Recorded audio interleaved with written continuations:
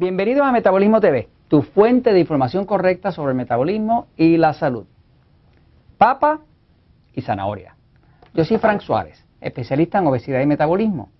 Bueno, quiero contestar 3 preguntas que nos han hecho en Metabolismo TV, distintas personas, preguntándonos sobre la papa y la zanahoria, la dieta de papa y zanahoria. Una de las personas es Joyce, que le gustaría que le expliquen sobre el tema de la papa y la zanahoria, y dice si verdad rebaja, si esta dieta realmente rebaja, ¿por qué usted no lo recomienda? Bueno, no lo recomiendo porque no es lo que yo uso para ayudar a las personas a adelgazar, ¿no? Ahora, hay otra persona que nos pide de favor que no digamos su nombre, no lo voy a decir, porque parece que es una persona bien conocida en Puerto Rico, y nos dice algo así, dice: saludos Frank, soy de Puerto Rico y tengo una preocupación desde que estoy escuchando su seguimiento. He reevaluado unas cositas en mi alimentación, soy vegetariana y llevo la dieta bien famosa que anda en Puerto Rico. No quiero mencionar nombres, pero la llevo porque tengo artritis. Sí me he sentido mejor de los dolores, pero me siento mejor de los dolores, pero siento que me baja el azúcar. A veces me siento débil, estoy dispuesta a hacer unas añadiduras, no como carnes, porque tengo un sistema excitado, eso está muy bien, pero podría añadir pescado si este es el problema. Necesito respuestas de este cansancio y de esta anemia. Y si me puede explicar lo malo de este tipo de dietas, sobre solo comer tubérculos y cómo afecta el sistema. En otro comentario, otra persona me dice algo parecido, también pidió que no dijera su nombre, se lo respetamos, y básicamente lo que está diciendo es que lleva un picor, dice, me dice, me percato que tengo la mitad de la lista de indicadores de cándida que usted menciona. O sea, hay 32 indicadores de que el cuerpo está lleno de hongo cándida, ¿no? Y ella tiene la mitad. Dice, esto para mí es alarmante porque llevo años con un picor en mi piel horrible. Mi pregunta y preocupación es, si llevo años sin comer nada que alimente la cándida, ¿cómo es posible que la tenga?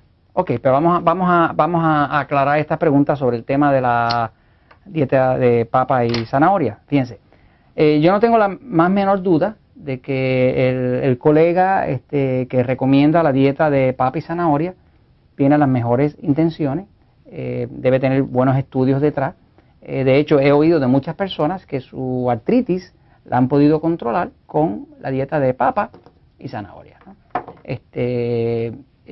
No critico su intención de mejorar a las personas, pero mi experiencia limitada, y yo no soy ni médico, ni doctor, ni nutricionista, yo soy un ex gordo, educador, que he trabajado con más de 40.000 personas y observo, ¿no? Mi observación es que esto jamás puede ser una nutrición completa, es imposible, ¿no? Es imposible porque no hay aquí suficiente proteína, y cuando digo suficiente, la palabra a subrayar es suficiente proteína como para evitar lo que siente la señora, que es una anemia, un cansancio continuo, y el otro problema que tiene, que se lo voy a explicar en la pizarra, y esto es lo que más yo he visto con el tema de la dieta de la papa y la zanahoria, es la siguiente, fíjense.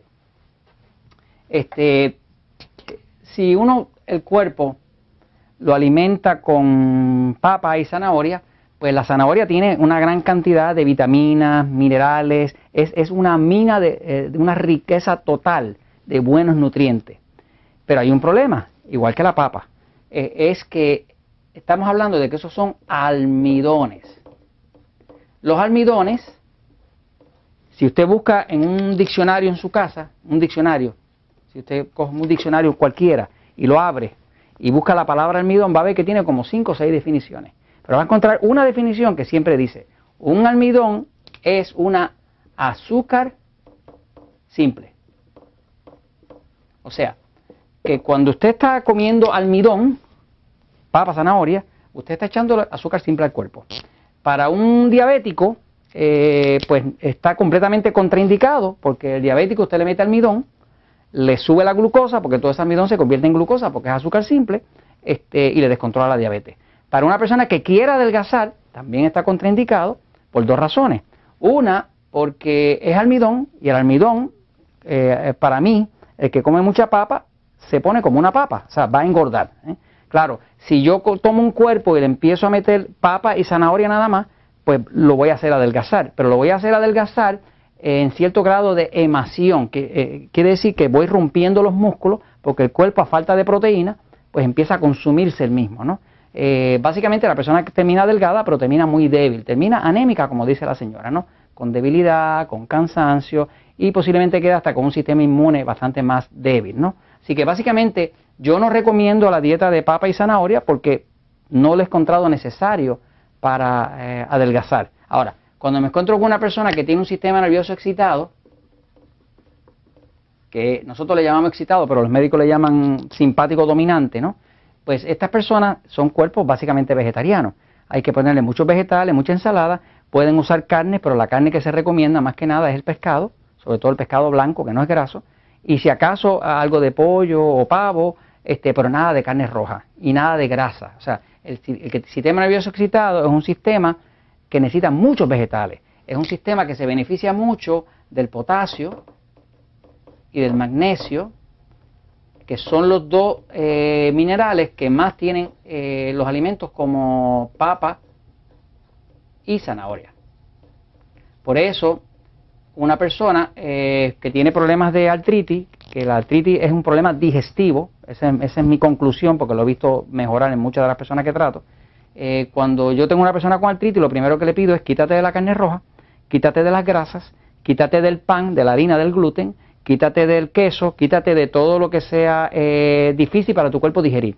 Y invariablemente veo a la persona mejorar, pero no tengo que ponerlo a base de papa y zanahoria, ¿verdad? Porque le estoy limitando los nutrientes y el nivel de proteína. No hay suficiente proteína en una dieta de papa y zanahoria para mantener un cuerpo fuerte, inclusive para mí ni saludable. Los casos que nos llegan a nosotros, a Natural Slim, que nos llegan después de una dieta de papa y zanahoria, que nos llega a las personas, pues tristemente lo que pasa es que nos llegan totalmente llenos de hongo cándida, ¿verdad? Y es lógico que lleguen llenos de hongo cándida y con picores en la piel y en todas partes del cuerpo y con sinusitis, con migrañas y demás, porque el hongo cándida depende de que haya muchos almidones. O sea que cuando tú pones mucha papa y zanahoria, creas un ambiente favorable para ese hongo dentro del cuerpo, el hongo se empieza a reproducir, invade el cuerpo, se hace lo que llaman una infección sistémica y la persona llega que le pica el cuerpo, que le pica el alma, con picores, con sinusitis, con migraña, con flujo vaginal, con ardor al tener sexo, con todo ese tipo de cosas que se forma porque al llenar un cuerpo completamente de almidón hemos creado un criadero de hongos. Así que no la recomiendo por eso. Ahora, cada uno de ustedes que ve Metabolismo TV o oye cualquier cosa por ahí, yo les invito a que observe. Usted observe. O sea, si usted está haciendo algo y le va muy bien con ello, pues Dios se lo santifica. Pero si usted está haciendo algo y tiene picor, y tiene debilidad, y tiene anemia, y tiene demás, pues es hora de que usted reconsidere. Y esto se los comento porque la verdad siempre triunfa.